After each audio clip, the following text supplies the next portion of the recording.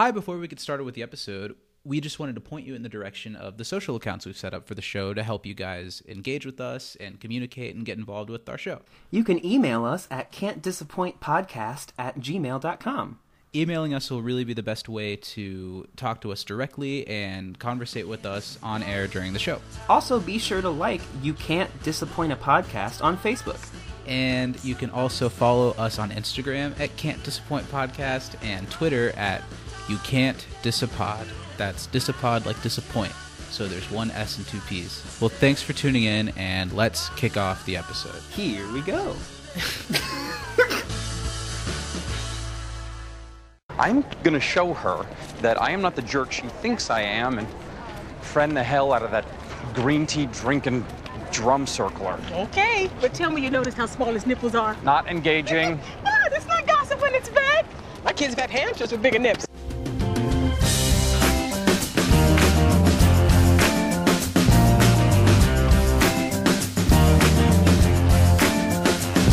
All right, let's get this show started. Hi. Let's get ready to rumble. Hi, I am Dr. Doogie Seacrest, and welcome to episode 4 of You Can't Disappoint podcast. Today we've got a special guest.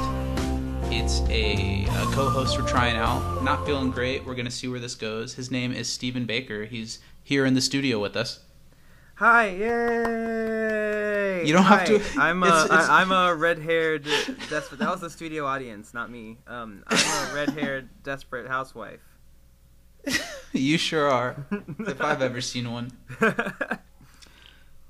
So hey, buddy, how's it going? Good. How are you doing? Good. We haven't really talked a lot since the last time we recorded. No, thank goodness. Good. I know. It's so nice to get a break. Yeah, I hope the audience realizes that we can literally only stomach the hour and a half to hour and 45 minutes that it takes us to record these episodes. Yeah, we spend a lot of time in our separate trailers. Yeah. I actually requested a separate lot, but we didn't have the budget. Maybe season 2. Okay, we want to give a shout out to a Twitter page that's given us a lot of support and has retweeted us and shared our stuff. So shout out to the Communies Twitter page. Is the @ Communies? Yeah, that's what I thought. It's COMMUNIESS. 2 S's, yeah, that's what it was. They've been really great. They're helping us out. Like I always say, if you're here listening because of them, thank you. And go check them out if you're not familiar with them. Absolutely. Follow their page because it's a great kind of resource to find a bunch of other community things out there. The other thing, we talked about at the end of last week, if you like our show and what we're doing here, share us and help us spread our show to other people. I'm sure you've got a friend or two that likes community or likes podcasts, so you can share us with them or else. Absolutely. Or, if you have a grandparent or an elderly person in your life that needs a little bit of tech help, we'll throw in a tip every once in a while. Right. Yeah, this show's something for everyone. Yeah, absolutely. So I wanted to ask you, just because I haven't heard a lot about it, you're back at work this week, yeah? I am, yeah. We're doing like a staggered schedule. So I work at a ballroom dance studio, because I don't think people will know that. And basically, we teach dance lessons in person, and that really doesn't work during a quarantine. So the studio's been closed for the last several months. But we're opening up, so there's only going to be a few of us in the building at a time to keep the numbers low. But yeah, I worked the other day for the first time with other people, so that was neat. Nice to not be the only person in the building when I'm teaching, so that's good. Teaching virtually, that is. Well, I was going to ask, because you're pretty close to the heart of downtown, is there a lot of, I don't know, is downtown still crazy because of the protesting, or is stuff kind of slowed down? Stuff has gone a little bit more back to normal downtown. It's not like blocked off like it was last week anymore, but most of the businesses, because I'm kind of in the heart of like a pretty busy restaurant area. Yeah. Most of those are still closed. A few places, especially a little further from downtown, are opening up like outdoor seating now, which is neat. I haven't been, but But yeah, it's starting. The city's starting to come back to life a little bit, so that's good. Well, speaking of like things coming back to life, you know that I'm a big theme park enthusiast. Yeah. And this year was going to be my first year with this like season pass that gets me access to a bunch of different theme parks, and then none of them are opening. Oh no. The good thing is that now they've extended it for this year when they open and all of next year. That's pretty great. But things are starting to open soon, and I don't know. I really am anxious to go back and do some of that stuff, and I trust a lot of the precautions that they're taking, but it is kind of, putting myself in a hairy situation or kind of like asking for something bad to happen.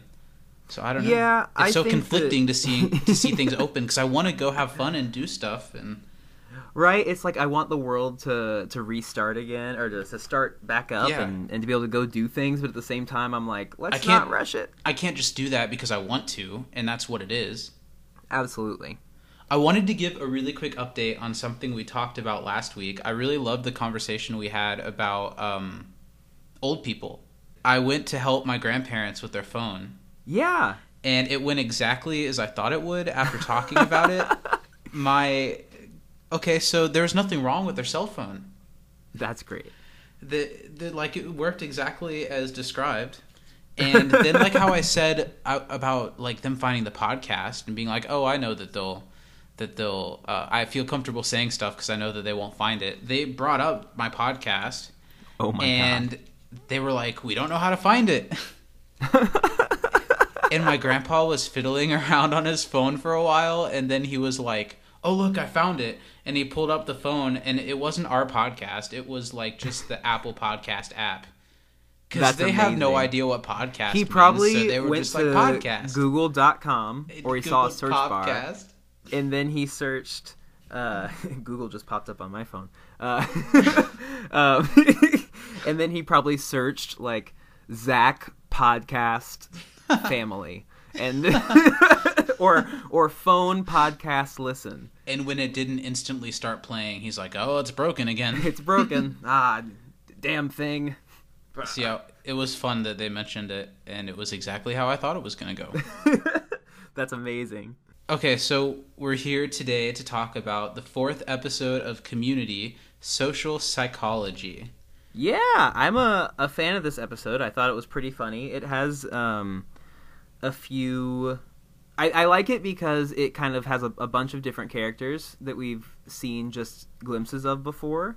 And then it also is our first kind of Annie story, which is exciting. It was directed by Anthony Russo. So far all the episodes have been directed by the Russo brothers, which is really cool. Mm. They've definitely established a look for the show. Yeah, totally. And it was written by Liz Kukowski, who was another name that I wasn't familiar with, so I dug deeper. She only was credited writing one other episode of the series, and it's actually Comparative Religion, which is this season's Christmas episode. Oh, really? And Community does its Christmas and Halloween episodes really well, and this might be a little bit of a hot take or unpopular opinion, but I think the season 1 Christmas special is my favorite. So your favorite one? Yeah, wow. And that's her only other credited episode, so that's a pretty good short track record of writing for this show. Sure. It originally aired on October 8th, 2009, and I feel like I gotta say it, I think this was my least favorite episode so far. I will agree with that to a I think I might like this one better than the pilot. Okay, I can give you that. I understand that. I think I just hold the pilot up because it's the start of it all. Yeah. I don't know. I don't dislike this episode, and there are characters I like you mentioned, Annie having more of a focus in this episode is nice. There are a lot of one-liners and bits that I really like. There are a couple of things that made me laugh really hard. Absolutely. I don't know what it is that I don't quite like about it. I think this one feels the most sitcom-y so far. I would agree with that 100%. This is like textbook, kind of clear-cut storyline, no real surprises. Like, the setup is pretty straightforward. And more so than all the other episodes we've watched, this one feels the least like what I love Community for. It's kind of broad, and, well, I don't know. I'm sure as we talk about it through the episode, I'll give you some better answers to why I struggle a little bit with this one. Totally. So why don't we go right into trivia? I had trouble yeah. with trivia this week, just like I kind of had trouble with the episode just a little bit this week. So I only have 3 questions. Okay, well, I have a bonus one. Okay, so then go ahead. Okay, question number 1. According to Britta, what activity does Jeff have a gold medal in? Jibber jabber. Jibber jabber is correct. I thought that was a good line. I did too. That was a playful kind of punch the shoulder, brother sister almost kind of relationship between the two of them. Absolutely, which, you know, to this point is more what Britta has set up that she wants, with the exception Right. of kissing him in the face last episode. But it's Right. fine. Well, who hasn't done Star that Wars, with their sibling a couple you know. times, you know? What? Yeah, Yeah, what you said. Okay, what awards were tonight? Oh my God, the Soul Train Awards. Yeah. That was almost one of mine. That was really funny. Really That was funny really breakdown. good. Mm-hmm. I enjoyed it. All right. Okay, so we know, Zach, that Duncan's purse was in his duffel. But where is Duncan's duffel? Oh my gosh. I'm not even going to pretend to know or be able to grasp that one. I seem to have left my purse in my duffel and my duffel in the boot of my lorry, so... Well, you see, my purse is in my duffel, and my duffel is in the boot of my lorry. So it is in the Oh my boot of his God. lorry. This co-host tryout is not going great for you, buddy. Did you not like my aggressive British accent? I thought it was spot on. That was a British accent? Okay, here's my next trivia question. What is a bumblebee nickname? Oh, crap. I laughed at this line because I thought it was so cute. I thought it was too. Something in To the Point, right? Cute. What was it? It was No. cute but stings. Cute like a but bumblebee. stings like a bumblebee. That's what it was. That's cute. I like I that one. do forget what the nickname that she's called a bumblebee nickname was, though. It was like... Mm-hmm. It was about her being gossipy. I don't know. Yeah. What you got? Okay. How long did Abed last in the experiment before Annie told him to go home? It was mentioned several times. Yeah. Which is why I threw this one at you. I think... Was it 26 hours? It was 26 hours. Nice. Okay. And my final question. What does Vaughn do every time he greets a room? He says hello 3 times. Yes. Yes, he does. Hi, hey, what's hello. up? How are you? Hey, what's up? Good evening. I feel like I kind of do that sometimes. I feel definitely like say, it's a Midwestern hi, thing. hello, how are you? Hey, what's up? I do too. I'm like, hey, what's up? I greet every 2 people as if it's like a crowd of hundreds. Thanks for coming Hello, out. You've been a thank great you. crowd. How's the That's- traffic? That's basically us with this podcast. It is, right? Directed, addressing 2 people as if they're a crowd of thousands. Right. Yeah. So this one, it's okay because it's a hard one. I threw Okay. one really hard one in there in case there was a tie. And this one, and I'll give you like a 30 to 45 minute window. You know. Okay. Did Troy last in the experiment? Oh, I don't know. That's okay. He No, lasted- give me a second. You got Give it. me You a got second. it. You got this. I feel like I need to give at least a healthy, educated, wrong guess. Mm-hmm. We know it's less than 26 hours. Right. Well, it was... I don't know what time it was when the thing started, because it was definitely at night because he missed the Soul Train Awards. Mm-hmm. I'm going to say like 8 hours. 8 hours. Okay. He actually only made it 3 hours and 4 minutes. That's a pretty long time. I don't think I would wait that long. That's a long time. What's crazier about that means that Abed sat there for about 23 hours alone. What a good friend. Right? What a good friend. Okay, so a couple of things before we dive into the episode that I took note of. This is the first appearance of Vaughn, who is a recurring character just in the first season that I like quite a bit. I like Vaughn too. He's kind of indicative of the show that this was earlier. Mm-hmm. He's a different kind of character than the rest of Community, but I think he's really funny. And kind of like Professor Whitman last week, he's so genuine. Absolutely. And it's like, you know, part of you is rooting against Vaughn, Right. but at the same time, Vaughn didn't do anything wrong, and he's Right. not a bad guy at all. Right. And Eric Christian Olsen is another kind of familiar face. He shows up in a lot of stuff. He's been on NCIS Los Angeles for a really long time now. He's one of the main characters on that show. And he was also in some of the movies like Not Another Teen Movie. Yeah. And he was also in Dumb and Dumberer, which was like a prequel to Dumb and Dumber about the characters as kids. And he played Jim Carrey's character. Wow. I didn't watch Dumb and Dumberer. It's really bad. Because, yeah. You don't need to. I figured that I would be okay not seeing that one or the... Dumb and Dumber 2. What's the most recent one? So the one with Jim Carrey and Jeff Daniels again was Dumb and Dumber 2. Yeah. That. I watched that one just because it was the original people, but it wasn't great. You're right. You're right. Also, this episode is the first time we see Garrett. Oh, it is, isn't it? He doesn't have a name in this episode, but he's very much present, and Yeah. he sticks out. He's great. We'll get to it when we get to that part, but Duncan has a great burn against him. Mm-hmm. Yes, he does. And the other thing before we start the episode, because I want to get on the same page about this episode, the broadcast version that was on TV and the DVD version, which I watched for this review, are different. How different? Because I noticed that there was an alternate theme song in the one that I watched. Whoa. Yeah. Alternate theme song meaning what? Well, I guess not necessarily alternate. They played like It was part just of like the the very community end. graphic. It was just like, I can't count the reasons I should stay. I don't think Is I that had it? any lyrics. I don't remember exactly now that I'm thinking about it. Well, basically, the opening scene with Chang teaching class is totally different in two versions.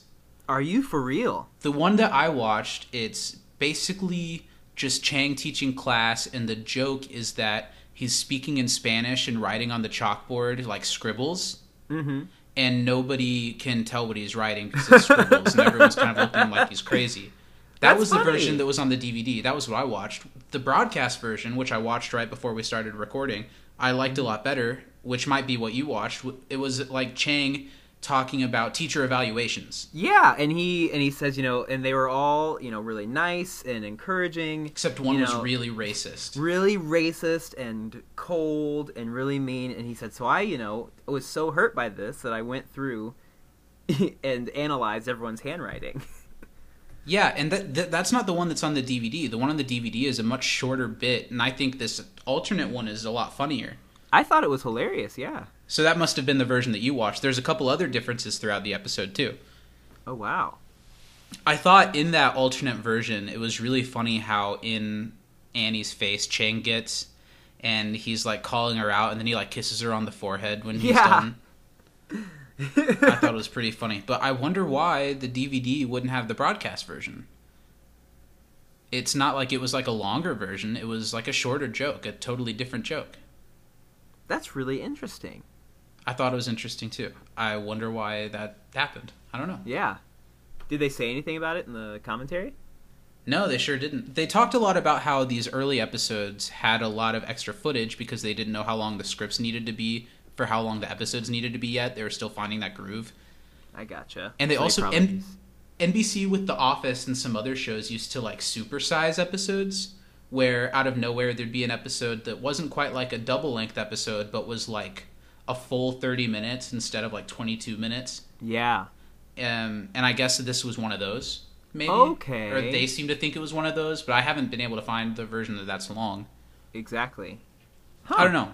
That's really interesting. So yeah, it's just that little blurb in the beginning of Chang's class, and I like that we're seeing that class again, and that this episode isn't about Chang or that class, but it's nice to just see the group in the class that they all got together for every now and then. Absolutely. And I like seeing Chang too, because I think that he had a couple really funny moments in this episode.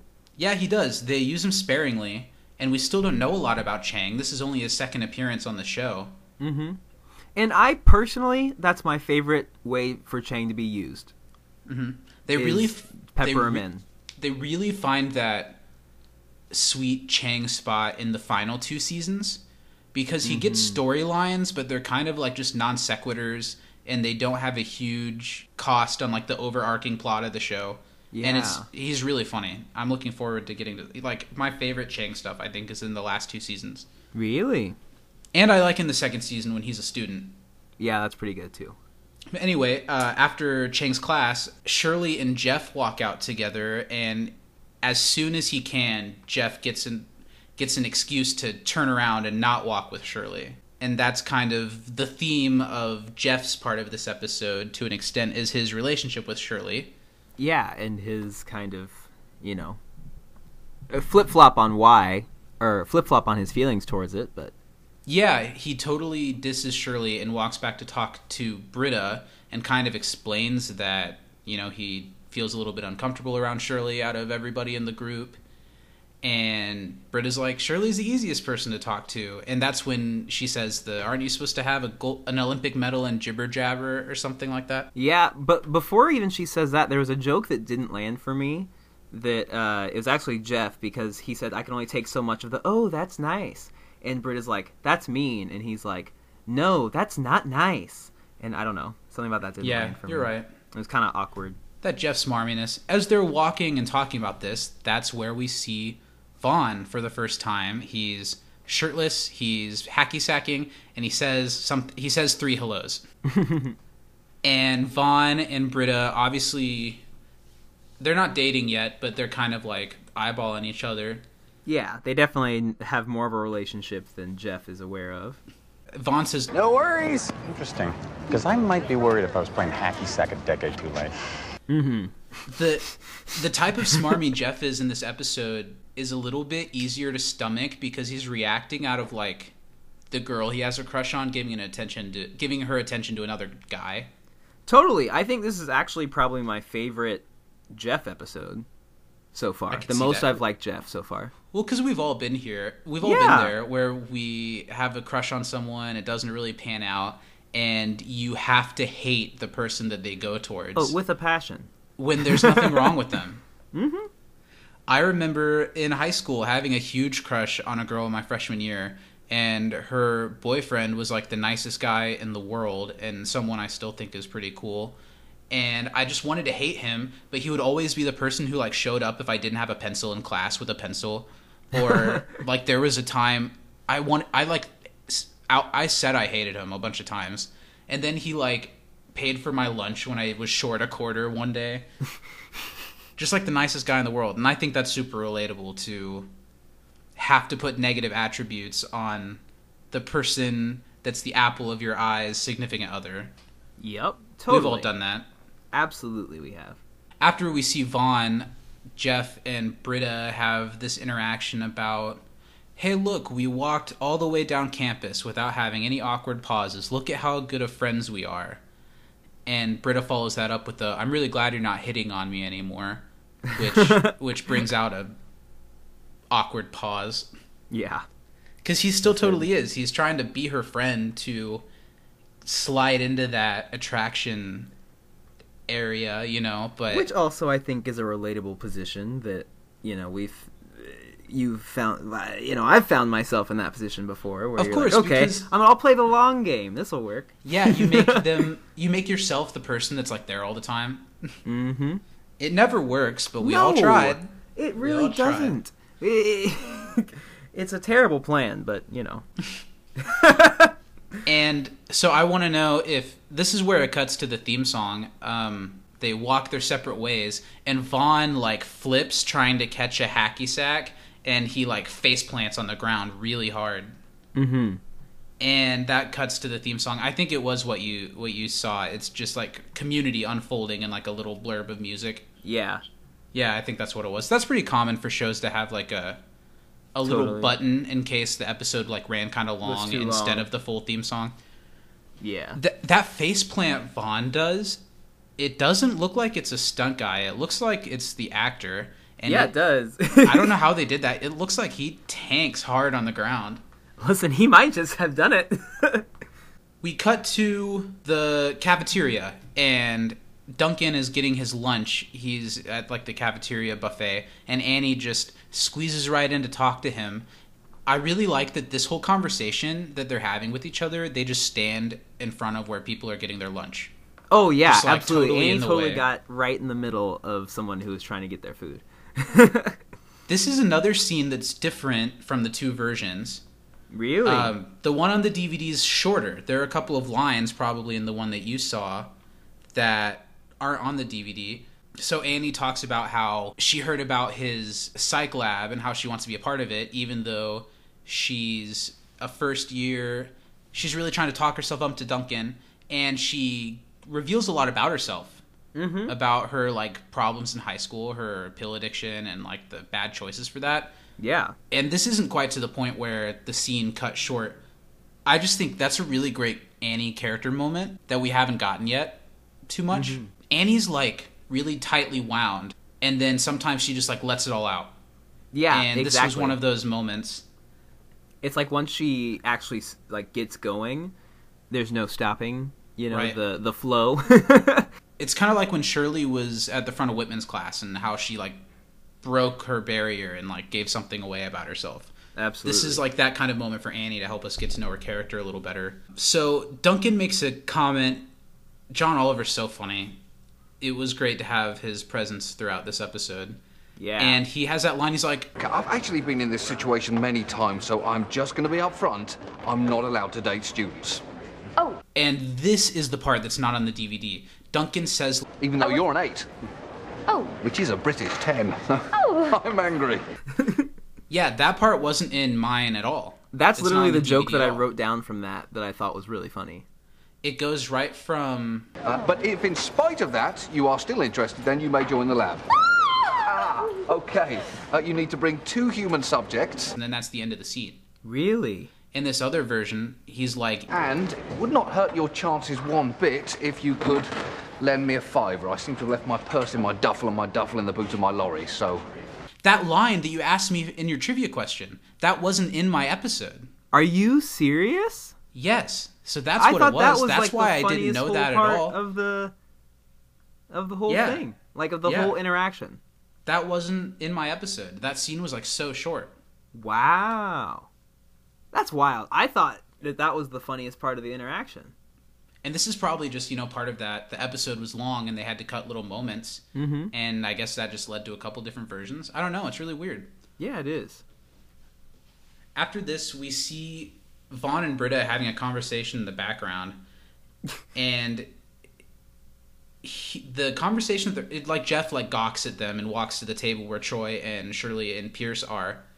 And Vaughn and Britta are having this really tone-deaf conversation about asexual people. Did you hear that at all? Yeah, I heard her say, "Oh, I had no idea that's what asexual meant," but I didn't really catch the rest of the. Vaughn says something about, like, the closed caption said, "And the panda took his pants off for me."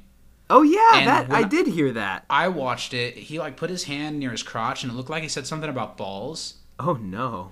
And then Britta says, "Well, I never knew what asexual meant." I don't know. That seems Yikes. kind of... Yeah, that didn't... What did he do to that panda? I don't know.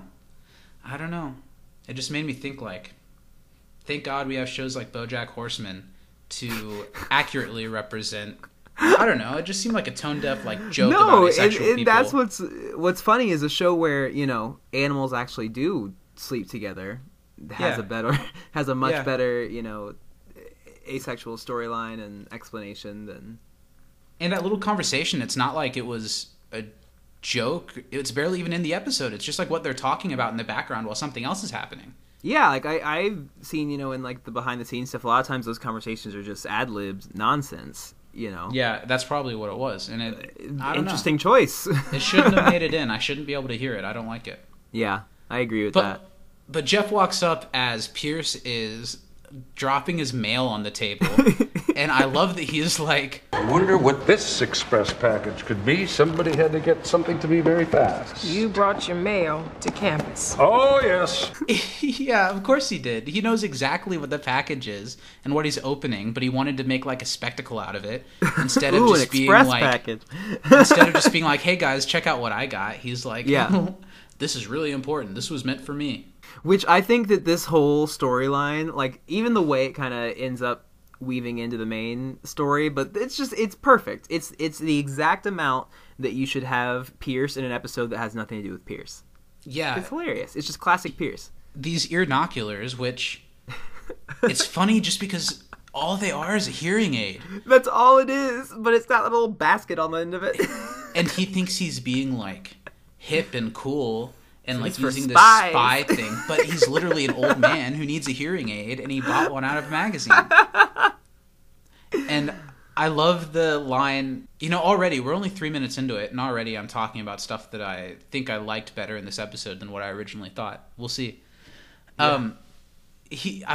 This was one of my hardest laughs in the episode when he's like, It's for spies and whatnot. Gives you sonic hearing. All hearing is sonic.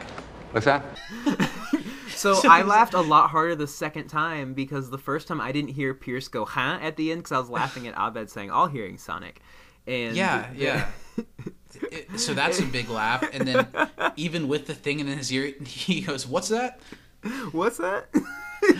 Oh man. And right after that interaction, Annie comes up to the table and is asking people who wants to be in her experiment. Pierce facing the other direction is like, Annie is talking about some kind of experiment. Oh my god. And Jeff immediately says no. Annie says, come on guys, you'll get paid if you do it. And then this is where we learn something pretty interesting about Troy's character. That is something that's commented on several times. I know this is a pretty popular meme from the show. Troy likes butt stuff. He does. He was really hoping, for some reason, that this social psychology thing was gonna involve that somehow. Yeah, and not only that, but he, was even hoping that there was a chance that he that if he get offered paid more. Yeah. Huh. This is such a close, troubled road that Troy could have walked down to ending up like, man, I might regret saying this on the podcast. Troy's like just a couple steps away from becoming like a gay porn star. You know what I mean? He literally says, do you get paid more if they do stuff to your butt? You get paid and more? He's a young, like, high school athletic kid. The wrong person could have come up and been like, we'll totally pay you more if you let us do stuff to your butt. I feel like Pierce could have been that person who came up. I feel like he was really in an unsafe area to be letting that one out there. Oh, anyway. And Troy is disappointed that that's not a part of it, but he'll say he'll do it anyway. Yeah. And she tries to get Abed to join too, and I really love Abed in this episode. He has this runner about the Indiana Jones marathon that he's trying to go to, that he's giving up so he can do Annie's thing. And he's like, I'm really excited to watch the first 3 of them. And he bought an Indiana Jones whip that he carries around the whole episode. Yeah. But when Annie mentions to Abed that she wants him to do this for her as a friend, that totally changes everything for Abed. He has a friend now, He's like, oh, shoot, okay. It's like, I didn't realize we were good friends. I thought we were more like Chandler and Phoebe. Which, I would like to say, I love Chandler and Phoebe's relationship on Friends. And one of my favorite Friends moments is actually between Chandler and Phoebe when they're trying to prove that Chandler and Monica are dating because everyone knows, but no one knows that everyone knows. And so she tries to seduce Chandler. I think that's one of the funniest things in all of Friends. But I understand where you're And I coming also like that Abed labels himself Phoebe. Yeah, that was so funny. And I think it's the more accurate of the two because Annie is absolutely Chandler. When it comes to the trying to be straight-laced, kind of demeanor of it all. I feel like Between the two of them, at least. I feel like Annie's Monica. Yes. I feel like Phoebe's probably Britta. Yeah. I feel like Joey's Troy. Yeah. Kind of. And Jeff is Ross, kind of. Yeah. And Chandler, kind of. And Joey, kind of, I think, with the... I don't know. When in terms of his self-confidence. That's true. That's fair. Mm-hmm. Anyway, so after they put it in Friends terms, Abed's excited that Annie thinks of him as a friend like that. She gives him a hug, and Abed's in. I think that's really sweet. That... Yeah. I don't know, that he gives up the thing he wants to do to help out Annie, because they're friends now. Especially one episode after we, learn and confirm how important film is to Abed. The fact that he was going to be missing out on a marathon that he even bought something for shows that he, really values friendship, and it's something that he's looking for. After Abed agrees to do it, Shirley keeps looking over at Vaughn and Britta and is making kind of sideways comments about it. She says, hope he doesn't try to handsome her to death, which is like the worst burn ever. And, I took it at first as her, saying, oh, he's really good looking. But then I was thinking, I was like, then she comes and says all this other stuff about him, so I don't know if she was trying to burn him or whether she was genuinely saying he's handsome. Right. And Jeff, after Shirley says something, can't take his attention off the two of them and walks right over there. And I love that they're having a conversation and Vaughn is sitting on the counter of the coffee shop, not ordering anything, not talking to the people working there, just talking to Britta. No, absolutely barefoot as well on the counter. Jeff asks Vaughn if he's in line. He's like, Oh, no. We're just chilling. Hey, you're not gonna order coffee. No, I was just gonna see if Britta... No judgment, bro. I used to do coffee. Then I made the switch to green tea. It's like filled with these antioxidants and stuff. It's pretty tight. Tight. and Jeff's like, yes, tight. I've heard that about green tea. Yeah, antioxidants are awesome, man. I think that's a really funny interaction that's really indicative of the type of person Vaughn is. It is, right? Because it's not even like he's saying, it's got some mystical health benefit. He's just like, no, it's got antioxidants in it. It's good for you. Yeah, but he, that is mystical to him. To him, yeah. And then we cut to Pierce, who has been just, staring at them this whole time, thinking he's being smooth because of these ear inoculars. And he's like, oh, Britta's making the switch to green tea. And everyone's like, yeah, green tea's good. Good for her. So we cut to Duncan's psych lab, and this is when we see Garrett for the first time. He's in the class with everyone, and we're all watching this monitor full of a waiting room of people. And basically this experiment that they're doing is that they all think they're waiting for an experiment. They all know an experiment is happening, but the experiment is that they're all waiting for an experiment that's never going to start. Mm-hmm. So it's just how long will they last? That's pretty clever. I feel like that was a Dan Harmon idea for sure. It seems like it, right? That's a very Dan Harmon-y thing. Did you catch the Indiana Jones reference that was in this scene? What was it? It was the girl students actually, fawning and, blinking their eyelashes and stuff at him. Because in the Indiana Jones movies, all his students, no, I didn't catch that. Yeah. I'm glad you pointed that out. And it's Duncan.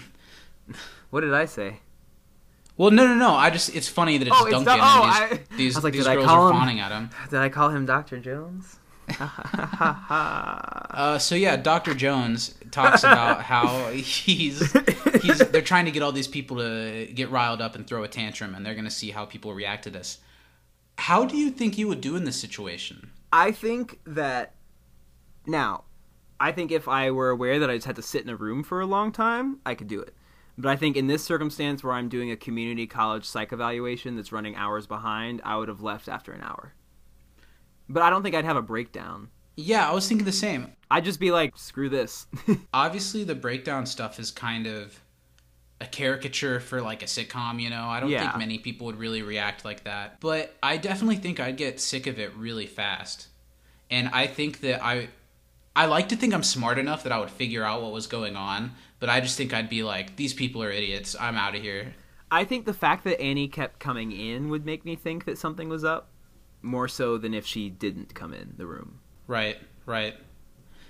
There's a lot of awkward interactions with Duncan and Annie. It's almost, yeah.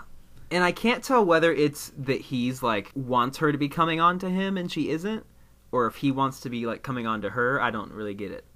Or that he thinks that she wants to come on to him. It's kind of a running thing with Duncan's character that he's a little bit weird with women. Mm-hmm. But Duncan tells Annie, why don't you go and tell our subjects that we're going to be starting the experiment in 5 minutes, okay? And Annie, it's never actually going to start. Allison does this really funny where she swipes her hand in front of her face to change emotions. Yeah, that was really well done. I mean, I think that Alex the Lion and his dad, played by Bernie Mac from Madagascar 2, would be very proud. Wow. I'm sure they would if they were real. Wow. I guess none of this is real either. Sorry if I'm breaking that for anyone. I was going to say, I think that Alex the Lion Everything's a is simulation. just as real as Little Annie Adderall.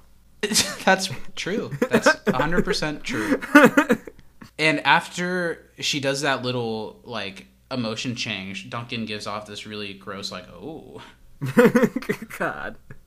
And she walks into the room. Troy Abed, Senior Chang is there, and he has this really funny line about, like, what, community college Spanish teacher can't use $80? And it's like a community college Spanish teacher absolutely could probably use $80. And she tells them all that that they're running a little bit behind and that the experiment will be starting in 5 minutes. And right before this happened, I was thinking to myself, oh, I don't remember Chang being in the study. I'm glad that he is. He's going to be funny. And immediately he breaks. Immediately right away. He freaks out. Which, yeah, it sucked that he wasn't, there for longer, but it was very funny getting to see his immediate tantrum. He's like, No! It's unacceptable, all right? You lie to me! When you say something starts at 9, it starts at 9. He freaks out. Duncan's watching on the monitor. He's, like, throwing chairs. This is another thing that was different. Duncan, when he's looking at the screen watching Chang freak out, says, Houston, we have an idiot. Yeah. On the DVD, it's he says, and we're off, instead of Houston, we have an idiot. I kind of like the and we're off line a little better. Yeah, something that they mentioned on the commentary was that they likened John Oliver to Jim Rash in the way that they could just make anything funny. Mm-hmm. And they said Jim Rash is the type of person that, like, he always hits his mark every time, says the line perfect, kills it. And John Oliver is like the yin to that yang, where he never does the same thing more than once.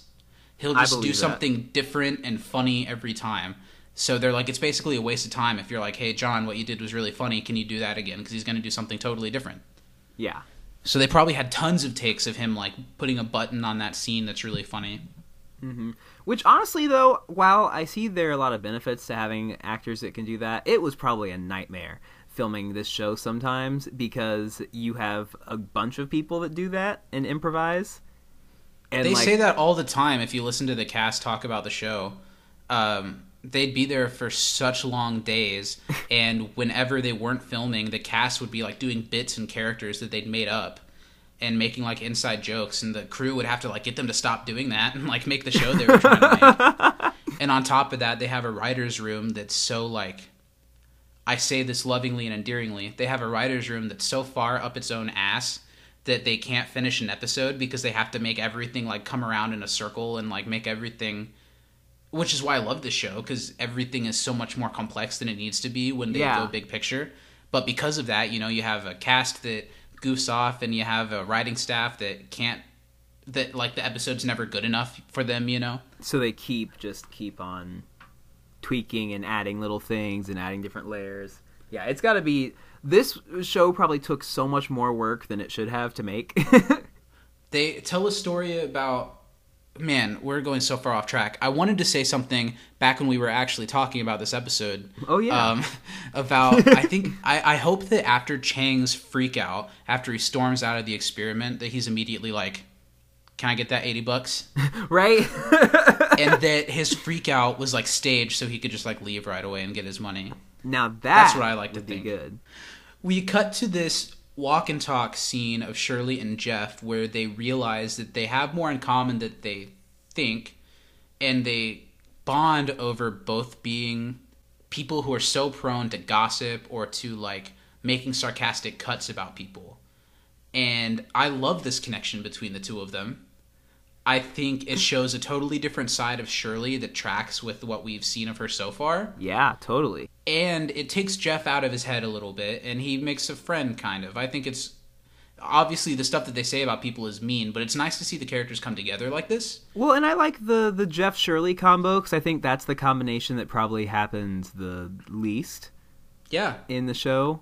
And you might not remember this. We don't find this out till season 3, but Jeff and Shirley are they like knew each other when they were kids. I absolutely forgot that. They knew each other when they were kids. It's like the foosball episode from a couple seasons from now. So that adds a whole nother layer to it because they're about the same age. Mm-hmm. For whatever reason, because Shirley comes off as so maternal, you assume that she's older. But they're all the same age. Mm-hmm. I think Jeff almost looks at himself as being younger than Shirley. Absolutely, but he's 40 or whatever. Something interesting in the commentary I heard about the scene. This outdoor, they're walking straight down a path outside, and there's like a big language art sign. There's a bunch of community college stuff all over the place. Yeah. I guess where they're filming is just like outside the Paramount lot, like in between studios. And all of the community college stuff is based off of LA Community College, I think they said. And their set department would have like U-Hauls full of stuff to turn like any corner that they needed to into looking like a community college. That's wild. That's pretty cool. So they added like the bulletin board in the background, and they added all the overhangs with the classes. Joel even said that like right next to where they're filming, that's like where the president of Paramount's office is. This is just like using space in their work area to make it something else, and I think that's really cool. That's super cool. I'm a big fan of that. Jeff and Shirley, at first, they're walking pretty silently together, and I like when they both try to make small talk at the same time. And you have a kid, right? Yeah, he's like, you have a kid, right? And Shirley says, you like green, and then stops. I don't know where she was going with that. They keep walking, and Shirley's like, well, I've heard Jeff make fun of Pierce before. He's like, so Pierce isn't exactly right in the head, is he? And then instantly, they snap into this really quick, comfortable banter with each other about Pierce, and it's wholesome and it's cute to see. It's all so much funnier knowing that Pierce's storyline is following them this whole episode. We don't quite see that reveal yet, but I love that the earnoculars in the beginning gives Pierce, like you said, this thing for him to go do in the background of the whole episode. Yeah, I thought it was hilarious. And I like it. I like how it all ties together. Yeah, I like this whole episode.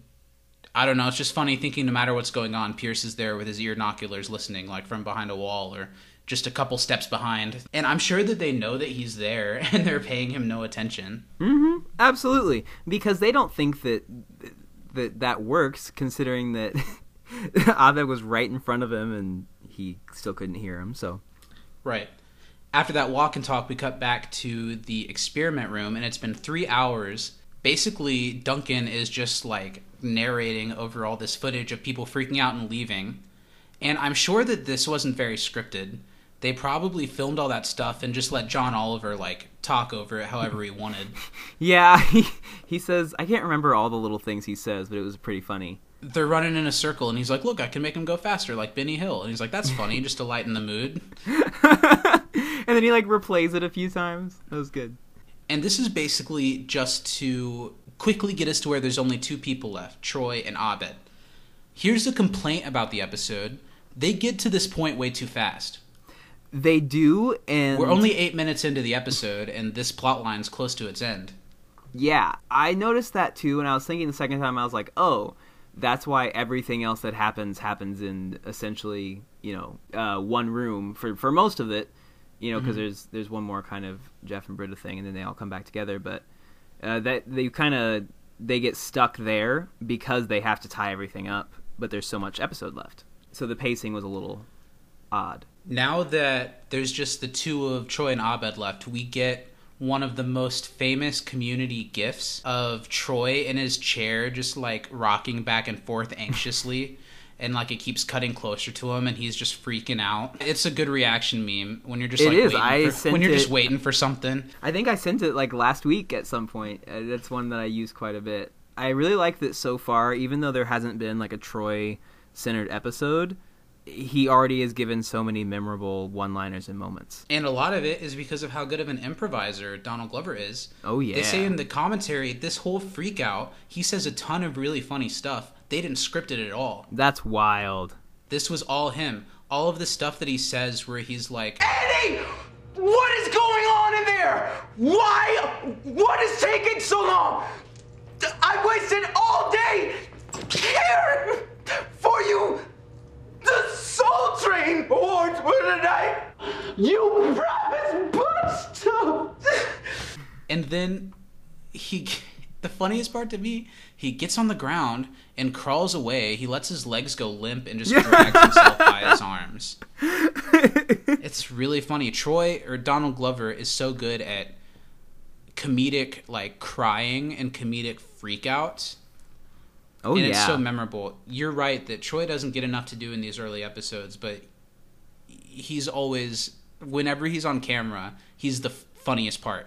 Literally every time that he's had, like, and he just steals the scene. And once Troy finishes freaking out and leaves, now we're left with just Abed. Duncan's really excited that we're down to the last person. He says, oh, the longer they wait, the harder they break. And they're all just waiting while Abed sits comfortably, nonchalantly. After that, we cut to new BFFs, Jeff and Shirley, sitting outside, and they're talking crap about Vaughn. And do you see how often Hacky Sack takes his shirt off? He'd play shirts and skins in a game of checkers. I'm so glad to be able to talk to someone about this. Which was a pretty funny. I liked that one. That it sounds like such a schoolyard diss. Jeff is able to, I don't know, Britta's really been his only real friend in the study group, other than Abed, kind of. Yeah. Because it's just because he's trying to sleep with Britta, and it's nice to see Jeff, like, confide in someone else. Yeah. It's fun to watch Jeff, I don't know, be a person, and this is the first time we see him, I don't know, he clearly has a crush on Britta. Yeah, and it seems more like an actual crush here as opposed to just wanting to sleep with her. Yeah, and I like this version of it a lot better than, like, them both being single, will they, won't they, attractive people circling around each other. Totally. It's nice to see how this changes Jeff a little bit in his dynamic with everybody, and also how it informs the dynamic between Britta and Jeff. I think it's nice. Yeah, I'm a fan. I think that as far as, I know we both have said that neither of us are a big fan of most of the romantic things in this show, but I do like how this episode kind of goes what they do with it. Yeah. Yeah, I'm with you. Shirley has a really funny line. Two cute white people going to school together just seems right. Shirley, we are not pandas in a zoo. I think it's a pretty funny line. Yeah. This is a really good Shirley episode. Shirley doesn't get a lot of good episodes, but they're doing good stuff with her in this one. Yeah. I think this is one of the better, at least just off the top of my head, I can't think of many other Shirley, like, driven episodes that I enjoy her more than in this one. Right. As soon as Shirley makes that comment about how Britta and Jeff should date each other, she's like, oh no. And we see that behind the two of them, Vaughn and Britta are passionately kissing, like laying on the grass. And oof, I don't know. They say something after that kind of falls flat and ruins the moment. But that image of the two of them kissing and Jeff just like, oh, that's not what I want to see. That's not what I want to see, yeah. We've definitely all been there. Mm-hmm. You know, it's one thing when you have a crush on a girl, they're with someone, you get to joke around about how awful they are, but then you, like, turn around and see them kissing or doing something sweet. It just, ugh. Yeah, just it like makes a you gut, sick. It just hit and you're like, oh, God, I hope you're all miserable. And Britta, that's what makes it awkward to me, how Britta looks up and sees him while she's kissing Vaughn. I thought I could have done with they should. Yeah, they didn't need to see that. Jeff could have said in another scene, "Oh, I saw you and Vaughn really going at it," you know. Or even like because he makes the comment to her like something about like, "Oh, you need help with those grass stains" or something like that, and that would have been plenty enough to tell her that he saw her making out with him in the grass. I do like that. Immediately after that, Britta seeing Jeff, it cuts back to Jeff and Shirley goes, "Oh, there goes the shirt." yeah. She just immediately ripped his shirt off. So after that, we get sad boy Jeff. He's just forehead against a vending machine, kind of throwing quarters at it and tapping it, just being dramatic. And Britta, I'm sure waiting for Britta to walk upon him. Which we've all done that. It's like, oh, I'm going to sit really sad over here, and I know they're going to walk around the corner, and they'll notice that I'm sad, and then they'll love me. Mm-hmm. That's the way. And as soon as Britta comes out, she's like, hey. He's like, oh, hey, I'm fine. And asks about checking for grass stains, which is a pretty weird thing to say. Yeah. It's a little aggressively passive-aggressive. this conversation between Britta and Jeff is nice. Britta's like, hey, I'm sorry you saw that earlier. I didn't really know when to say anything about me and Vaughn. I didn't want you to make fun of me. And Jeff says something about how, like, Britta making out with Vaughn outside was like being tackled in the quad by a hippie. And he kind of, like, puts a little jab at Vaughn, but he's being pretty nice. He's not saying what he's really thinking. Mm-hmm. And he's able to say, you know, Vaughn seems cool. And they're able to have this agreement of Jeff's going to try to be a better friend, even if it's hard for him. Britta apologizes and says, you're not going to see anything like that again. That's tacky. I just thought that was this was a nice, real conversation between the two of them. I agree, and I really liked when Britta was like, oh, you won't see that again. Because that's her showing that, okay, Jeff is her friend, and she doesn't want to make him feel uncomfortable because she, you know, can see that he does like her or have a crush on her, and she cares about him at least enough to not want to actively hurt him. And I think this is a relatable kind of position that Jeff's in too, because I think we all have had that situation where, like, the person who we've now friend-zoned ourselves with, you know, has a boyfriend, and we probably badmouth him pretty constantly, and then we're like, okay, I'll try to make an effort.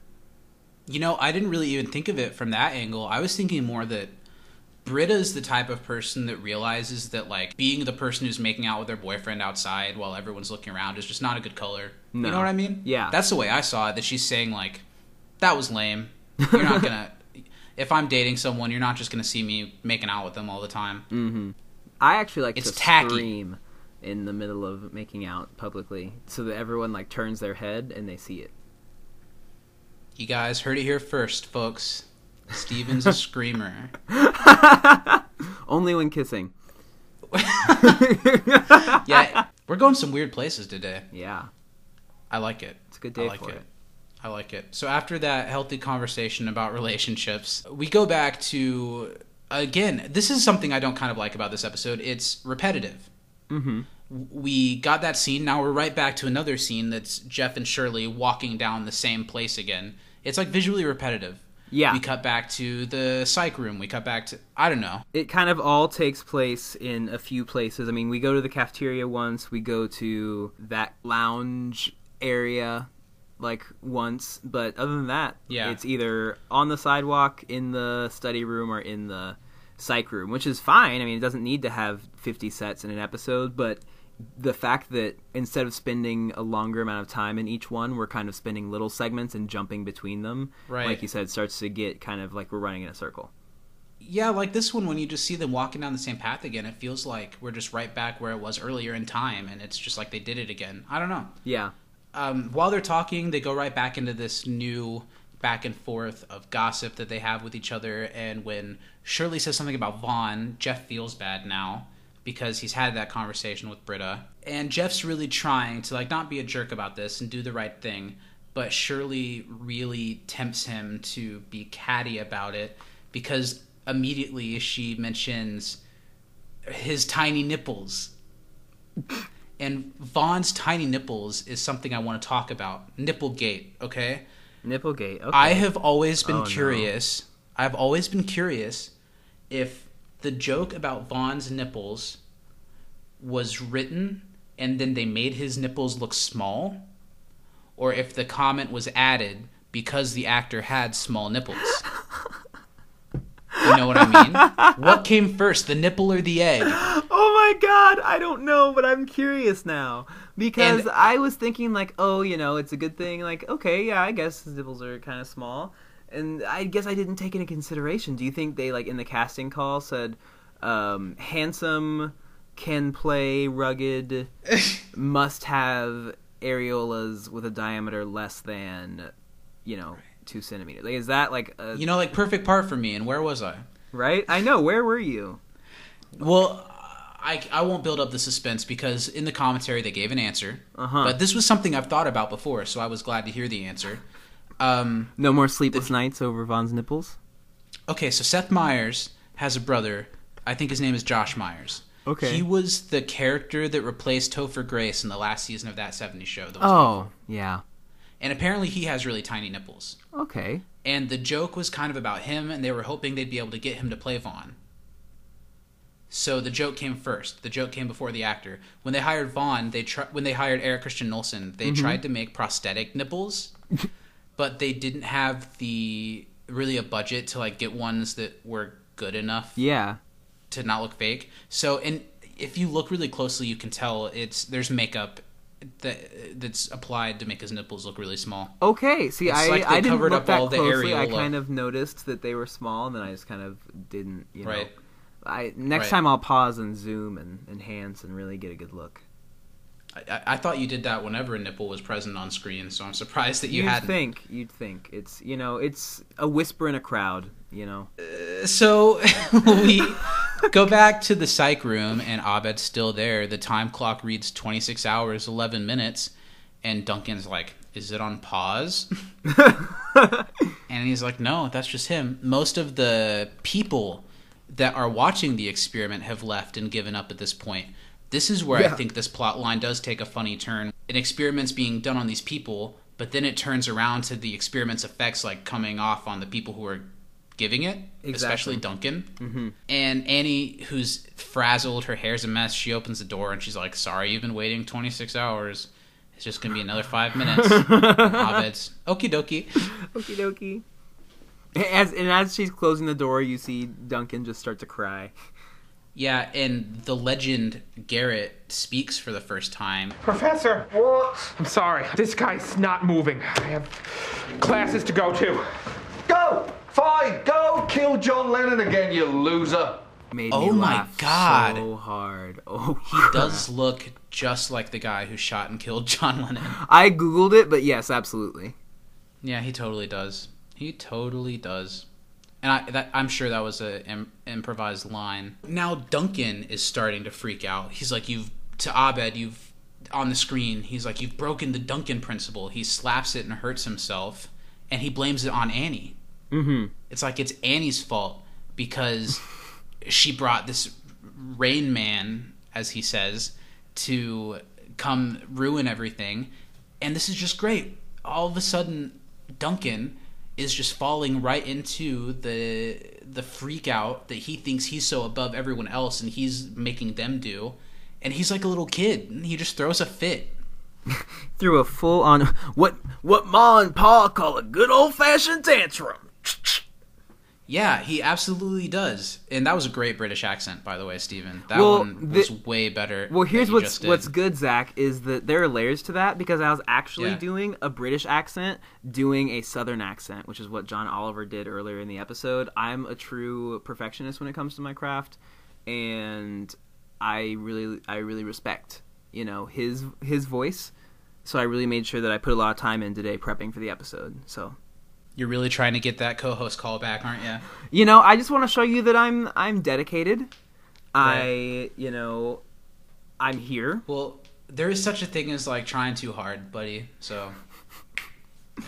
Anyway, I really like that as he's freaking out, then of course his class starts taking notes on him. Yeah.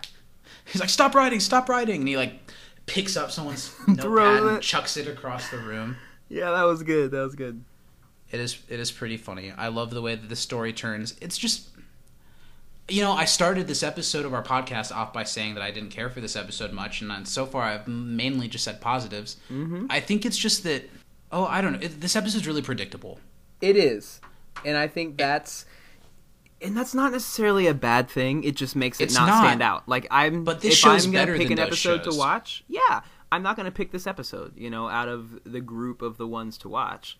But it's still a good episode, I think. I think you could watch this episode and kind of write off the show as being not as smart as it is. There's no, extra layer to the depth of it. There's no, epiphany for Annie or Abed. There's no, real personal growth for anybody in this episode. Whereas the second and third one, we see big moments for a few of the characters where they that's grow. What I was gonna say, especially after how thoughtful the character work was last week. This was just kind of soft, which maybe you need though, pacing wise. If every episode were like that, I think that the show would just carry a different weight to it. Yeah. So after this freak out, Duncan really blames it on Annie and says, you have destroyed the Duncan principle, which We never really get explained what that exactly means. And knowing Duncan as not the strongest-willed man, I'm sure it wouldn't have been that hard for anybody to break the Duncan principle. No, not at all. Because the whole, you know, when he lot. does explain it earlier in the episode, what he says is like, you know, it's if you do this, it will create a totally predictable outcome that causes a tantrum every time, something, you know. Right. But Duncan is so clearly, you know, weak-willed that he would crack before most of the contestants would in that actual circumstance. And then this is the moment that showed a not great side of Annie. You know, she barges into the room and just yells at Abed, Go home! Cool. Mm-hmm. which Abed is just doing what he was told, helping out, being a good friend. He doesn't know that he's causing frustration, and really he's not. You know, he's doing exactly what he was asked to do. And that was rude. It was rude, and it was, you know, I'm sure I'd probably be a little snippy after 26 hours too, but it's not He has no Abed's frame fault. of reference. Yeah. No. After this, we cut to Jeff trying really hard to hang out with Vaughn and Britta. Vaughn, this must have been a thing the actor decided to do. He never sits on anything correctly. No. They're sitting at like a booth in the cafeteria, and he's sitting like on top of where your back goes. Yeah. And drinking his green tea. Britta said that you did a lot of community service. Ultimate Frisbee at the Senior Center. It is amazing. And what makes Frisbee ultimate? Man, if I had a nickel for every time I wish somebody asked me that. Yeah. Vaughn also uses the phrase "throwing the bee," and I think that that's fantastic. Throwing the bee. Throwing the bee. There's a trail really close to my house that I like to walk that has like a disc golf course that I've always kind of wanted to do. Yeah, so here's a little embarrassing fact about me. I never played with frisbees as a kid. Like, it just wasn't a toy that I me either. played with. I am very bad at throwing them. Like, every time that I've either tried to play ultimate frisbee or frisbee golf, I should not be the one throwing the frisbee. It's not one of my spiritual gifts. I can throw the frisbee and make it soar, but directing that to a certain area, nah. So Britta leaves to get dessert, and Shirley walks over to Vaughn and Jeff hanging out, and Shirley's being rude. She's saying stuff behind Vaughn's back and making faces, trying to get a rise out of Jeff. And this is where we start to highlight, this episode doesn't go too deep with it, but they like to comment on that Jeff and Shirley are kind of toxic together. Yeah, they are. Jeff's trying to be a good person, and Shirley's totally pulling it out of him. Yeah. And that enables Shirley to, go on these gossip tirades, and asks about Vaughn's shirt, which prompts Vaughn to take it off, and we see those glorious, minuscule nipples. And if you look at it again, you can totally see that there's makeup and some slight blurring. Yeah. They did a pretty good job, but you can definitely see. Mm-hmm. Now that you mention it, I do remember it looking kind of blurry. Vaughn doesn't notice this at all. Doesn't notice that Shirley's being coy. No. And Jeff literally has to cover his entire face to continue talking to Vaughn without seeing Shirley. Yeah, I thought it was, that was kind of mean of Shirley coming up there. Yeah. And, Jeff really did do his best. Because he was making an effort. He was genuinely talking to Vaughn and trying to be nice. But, Shirley kind of, not even kind of, she absolutely just kind of feeds the beast and gets it started back up again. As soon as Vaughn leaves, Jeff's like, "You're the devil." Yeah. Now we cut a little bit later. Jeff and Britta are studying together. Britta starts to confide about, what do you really think about Vaughn? He's getting really relationship-y, and that scares me a little bit. And there's that really funny interaction where Britta's trying to say stuff that Vaughn says after sex, but Jeff does not want to hear that they're having sex with each other. No. So he's like, after school? After dinner mints? Dinner mints? Ooh.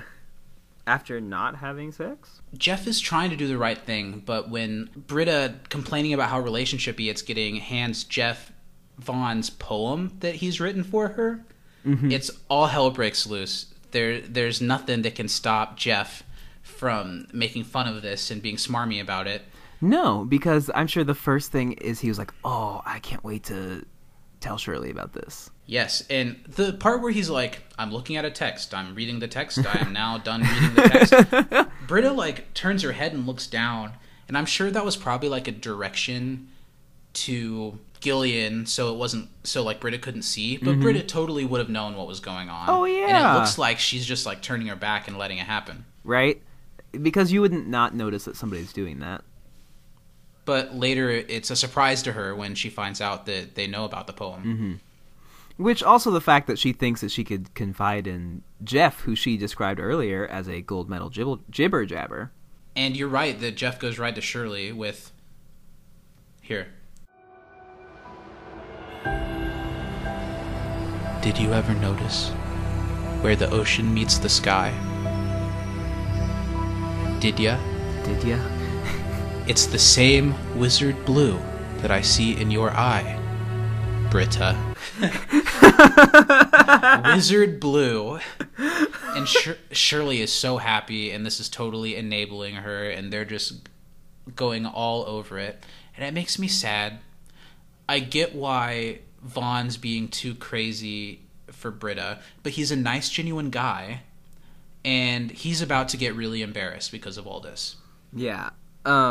I personally think that the poem slaps. I love it. I think that, it does nice with the syllables. It does a nice job with the rhyming.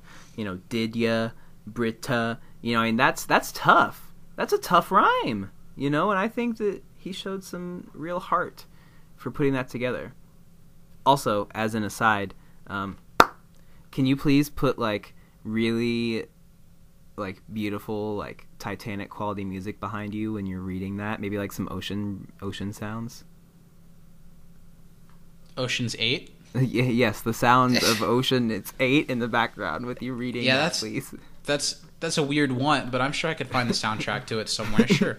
While they're making fun of Vaughn's poem, we cut to Pierce, who's listening to all of them.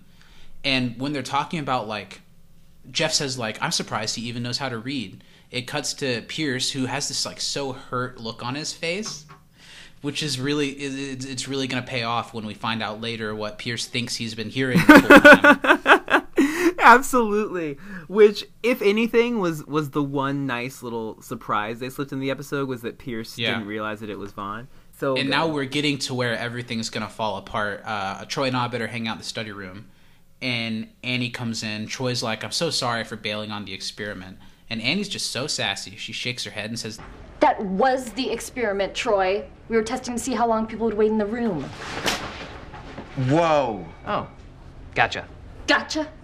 That's all you have to say? Yep. You sat in a room for 26 straight hours. Didn't that bother you? Yeah, I was livid. Then why didn't you leave? Because you asked me to stay and you said we were friends. And of course, Abed, the champ golden human being he is, was like, well, you said we were friends, and I wanted to do what you wanted me to do. What a kingly thing to say.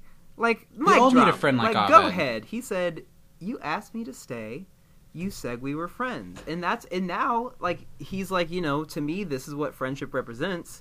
And Annie, that's a real slap in the face to her because, she showed that she was not being a true friend because she's been lashing out at Abed when he was just trying to help. And look at Jeff and Shirley and Britta and how they're all trying to be friends with each other, and being the right kind of friend is so complicated. It's so simple for Abed just to be a good friend. Totally. I didn't even think about that. That's true. He's very much do the right thing and be there for your friends. That's how you be a friend, It doesn't have to get as complicated and, sneaky as it is with Shirley and Britta and Jeff, It's good. Abed's just nailing it. Troy says, is it still part of the experiment? And Jeff and Shirley walk into the room still talking crap about Vaughn and just laughing it up, followed by Pierce, who's there ready to call them out. That's right, laugh it up. You guys want to know what they're doing? Yeah, sure. Making fun of all of us. I heard you with my own ear. Binoculars. Pierce, we are not making fun of you. Calling me hacky sack and ripping my six-pack abs and my moist hair. And that face you made? I'm who's pretty obviously Annie. Making like a pucker face, and we cut to Annie who's making that exact, like, exaggerated pucker face. Then Troy, this is definitely still the experiment. Oh, that was so good. And it's just it's such, like, so true to Pierce for him to be so, like, oh, everyone thinks I'm cool, so they must talk about my washboard abs and perpetually moist hair. And then as soon as he knows that they're not talking about him, he wants to be liked and accepted so bad that he just jumps right into it. And he's like, oh, let's do it as a team. I'll get the bull rolling. Maybe he has a tiny penis. Yeah, that was good. So then immediately everyone else in the study group who's not privy to the situation, they all start talking crap about Vaughn. Some of my favorite Abed stuff is his reactions in this, and seeing the way that Abed jumps in with the group and laughing in his own way is really funny and really true to the character. As soon as they pull out the poem, everyone's like laughing and grabbing for it, and Abed's just like, can I see it? As soon as everybody's really laughing and giggling, Vaughn and Britta walk in, and they're making fun of the way he greets people, the way he looks, this poem that he's written, and they're doing it while he's right there. And they're very obvious about it. I think even Pierce says, like, what a fool, or something, like, after he says hello. And Vaughn, immediately, he's like, well, you've got a group, you guys have a case of the giggles. You know, he can tell that, I don't know, that something's off. Yeah. And then Pierce is right next to him holding the poem. And this is just so sad. It really was. Vaughn's so nice and sweet. And I think his feelings for Britta are genuine, and he's just being honest. And we should all strive to be as in touch with our feelings as Vaughn is. He says it the best, you know. This is the least tight thing that's ever happened to me. And it was the least tight thing that ever happened to him. I feel sad for the guy. I do really too, like Vaughn. Because, like, seeing the whole group there, you know, kind of making fun of him with him standing right there, it's just so crappy. And there's a running theme in this show that they go a lot deeper and broader with in the future about how the study group is pretty toxic. And they're like this family to each other, but all of the people at Greendale outside of the study group do not look at them that way. No, as they shouldn't. They cause nothing but problems for everyone who's not them. So Vaughn leaves. Britta's upset. I can't believe you. And Shirley jumps right onto, like, how dare you, Jeff? How could you? When the whole thing was because Shirley, you know, took out that picture and gave it to Pierce right away, and then didn't even try to get it back. Jeff is obviously at fault, but this is kind of Shirley's fault a little bit, because Jeff really tried. He really tried. He did, and I think Jeff genuinely feels bad, whereas before I think most of his feeling bad in the show came from, oh, Britta's not going to sleep with me because of how these people are perceiving me. But here it actually seems like he feels bad because he hurt another person. And then as Vaughn leaves, Pierce with his earnoculars. I can hear him outside. He's crying. Now he's barking.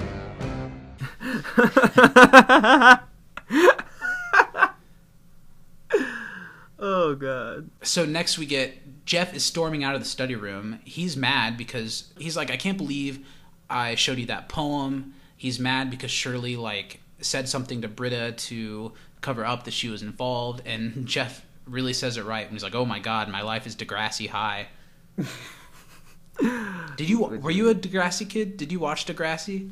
I was not a Degrassi kid, but I'm familiar with it. It's not one that I think I'll watch through, you know, as much as definitely. It's like a soap opera for kids. Yeah, I remember. It's fun to watch when you're a kid, but it's not something to watch if you're not already. Absolutely. Do you remember when Teen Nick was its own channel? I don't know if it still is. I haven't had cable of so course. long. That's where I watched Degrassi. Well, and they brought back, like, they rebooted it again or something. I remember seeing a lot of advertisements because one of the students at Degrassi High was going to put herself in a situation where she was going to have sex for the first time, and her friends did not approve. Oh, man. And there was even, like, a cliffhanger at the end of the episode trailer because there was, like, some deep breathing. So, you know, things must have been getting hot and heavy next to that Canadian campfire. You know, that show's cheesy as all hell, but I, as a young kid, probably learned some stuff from it that was helpful. That's good. It's cheesy, but I think the intent is good. I don't think it's just supposed to be a soap opera. I think it's supposed to be slightly educational. Oh, really? And to like talk about like the hot button issues that teens have to deal with and stuff like that. I like that. It's just like Zoe 101. We'll save this for the Degrassi podcast, okay? We'll save it. There's like 600 episodes of it. We'd be set for years. I just want to... Can we like... Just bring me on for the episode where Drake gets shot. Oh, what you say? You know? And so Jeff storms out and away from Shirley, and Shirley is able to admit that she has a problem, that she can't help but stir the pot. She mentions something really funny. This isn't even the only study group I've had this year. You see those ladies over there? Used to be in their group till they kicked me out. They call me Tatalina. It's a bumblebee nickname. It's cute, but it stings. That was the nickname, the bumblebee nickname. Tatalina. And I really like that funny bit of knowledge from before the show that we didn't know until now, that there's another study group that Shirley was in and got kicked out of before landing in this one. Mm-hmm. This episode is a great Shirley episode. It truly is. And there aren't a lot of them. Mm-hmm. Also, a note about this episode, I think it's... So, you know, we're both well aware of the fact that on sitcoms, people get more and more attractive as it goes. I think this is the first episode that they put a lot into Britta and Annie looking more attractive in the episode, especially Annie. Interesting. Mm-hmm. And Jeff, too. His face is really clear. Yep. And cleaned up. I actually noticed a couple times in this episode where he held his face a certain way, and he looked like, and he like smiled a certain way, and his cheeks were a certain way, that he looked like Jack Nicholson. Really? He made like that. I could Jack see Nicholson that smile a couple times. I can picture that. Shirley admits her problem to Jeff, and Jeff follows it up by gossiping about her old study group. We can be friends, we can joke about this, we just won't bag on people. And Shirley's like, well, what are we going to talk about? My kids? Your doctor career? She's like, I was a lawyer. See, I'm already bored. That was good. And they both just kind of agree, well, then I guess we don't have a lot in common, and that's okay, but we'll always have tiny nipples. And Shirley has one last piece of gossip to reveal, which is that Britta told her that she had a sex dream about Jeff, which just opens up the will they won't they thing all over again. You know, now Britta's single probably. And it's a funny bit when Jeff keeps calling for details. I thought the way Joel did that was funny. It's like, no, details. So then we cut to Annie, who has a sweet gesture for Abed in the cafeteria. She buys him all the Indiana Jones films and apologizes for treating him wrongly. This show does a really great job of putting buttons on stories like this that feel like they resolve well. A different show wouldn't have put this little bit here, you know?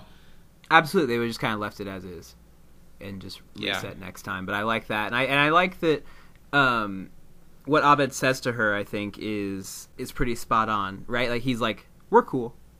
Because to him, that's what it is. Like, they're cool. You know, everything's fine. Also, Abed totally, of course, already had all the Indiana Jones movies. Annie has to know that. But I like the way that they both at the same time say, the fourth one blows. Yeah, that was really cute, too. Because throughout the show, I really like Annie's relationship with Abed. I think that she tries to look out for him in a way that is a lot... Yes, and tries to understand him in a way that other people don't. Absolutely. Whereas I think Britta was just like, oh, let me be superhero, save him, give him whatever he wants and needs. Annie is more actually trying to help him grow and adapt, and I like that. That's another thing the final 2 seasons of the show do well. After Troy leaves, they really put a lot into Annie and Abed's relationship, and it works really well. Mm-hmm. So now we get Jeff apologizing to Britta for what's going on, and just like all of their scenes, it's an honest apology. They say what they mean. It's not too hammy. Jeff says, I couldn't handle just being one of the girls, and they have a conversation about their relationship and their friendship and the boundaries that they need to have and how they want to be closer. It's really sweet. Yeah. I really like it. I like this dynamic between Jeff and Britta a lot. Jeff talks her out of the type of friendship where he has to pick her up from the airport, but into the type of relationship where he sometimes has to cat sit. Which I think is a good place for them to set the relationship for right now, because it's like clearly he wants to be close to her, but he realizes that he can't be that close, that, she's confiding all this stuff in them because that's just too hard, But I like it. I think that, like you said, puts a nice little button on the end of the episode. So Jeff gets to drop the knowledge that he knows about the sex dream. And that sends Britta to be mad at Shirley. And everything starts over. It's like reset, back to page 1. This last sequence of the episode I think is really great, where we have that "How You Like Me Now" song playing the whole time. Mm-hmm. And, you know, we see Badger again. He's that buddies was cool. with It was nice seeing Vaughn, him. and this whole experience has changed Vaughn, and now he's stoic. And when Badger, I can't call him anything but Badger. When Badger says, "Hey, no worries," Vaughn goes, Some worries, man. Some worries. It's a pretty funny moment. Yeah, I really like that. I actually laughed pretty hard at that, because it's kind of like he's still peace-loving, happy Vaughn, but he's like, you know, sometimes things are not rad. And I think that's something that we need to all be okay with and learn how to adapt and grow from, is those not rad moments. Jeff has a moment where he sees someone that he and Shirley would have made fun of, and has a moment of sadness that their friendship isn't probably going to be what they thought it might have been for a second. He sees Britta and Shirley talking real secretively to each other, probably about him, and Jeff rushes over to Pierce, who's sitting down on the bench, asking for his earnoculars so he can spy on what Shirley and Britta are saying. And Pierce's speech here is really funny. You see, Jeff, there are certain things man was not meant to hear. We were designed by whatever entity you choose to hear what's in this range, and really this range alone. Because you know who's talking to us in this range? The people we love. Absolutely. And because it's like, it sounds like it would be so profound, but it's Pierce saying it. So yes. Like a lot of things Pierce says, the intent he's trying to get across doesn't come across at all, but there is a small bit of wisdom in there, and Jeff hears it and takes it, and we zoom in on Jeff as he thinks about this, and he has that last line, he must have heard us call him Inspector Gadget, and that's what got him to give away the earnoculars or whatever. And that's where the episode ends. And I've talked myself into liking it more than I thought I did, although it still isn't a favorite. Yeah, I think I enjoyed it quite a bit, but like you said, I don't like it as much as the second or third episode. I like it more than the pilot, personally, but I also get why the pilot holds much more significance than this episode does. It's a small step down, but yeah, it's pretty consistent with the tone of this early version of the show, and it's a pretty successful early episode. What I do love is this end tag. Oh my gosh, yeah, I thought it was hilarious. I'm Saddam Hussein. Nice to meet you, dude. Ooh, wow. I love reading and being a desperate housewife. Hey, man, coming true. I love the Desperate Housewives. I'm Dr. Doogie Seacrest. I think I'm better than everyone else because I'm 40. I'm not 40. I can hear you through the window, morons. This is my favorite one so far. I think I like this one better than the Spanish rap. Really? I love picking up on all of Abed's moments and how he's doing all these silly voices, but Danny is like still portraying Abed doing these silly voices. Exactly. And Troy's voices are so funny, like that. I'm Saddam Hussein. They were, and all the voices were really good, and it was funny. Like I think that I love the Desperate Housewives, man. I love it. And I also love that Abed's the one that did the Jamaican guy, and Troy did the Middle Eastern guy, and I thought it was hilarious. I love that none of these people that they're imitating they can all hear them, but none of them comment on it. No. It's Jeff who breaks the silence. And that last little joke that we end the episode on is one of my biggest laughs and most memorable lines from maybe the entire series. Just pretend like you sleep. Just pretend like you were sleeping. And Abed's like, okay, and they both act like they were asleep. Yeah, hilarious. And great ending. Yeah, that's the end of the episode. I love that tag. A little bit of an uneven episode, but still a good one. This all being said, MVP. Okay. Who's the MVP this week? This is a tough one for me, because I think that there are a few people that, are in the running for me, but there's some folks that didn't quite. Okay. I know we're, 4 episodes in. I'm already going to break the rules. I'm going to have a co-MVP for this one. But it is Troy and Abed, because everything the two of them did the whole episode cracked me up. I didn't think they missed it all, and I think they were in it enough together as a unit to be thought of as my MVP for the episode. it is a strong moment of starting to see these two characters together.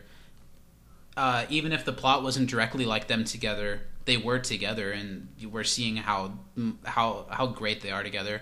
Absolutely. I don't know about all these breaking rules, though, man.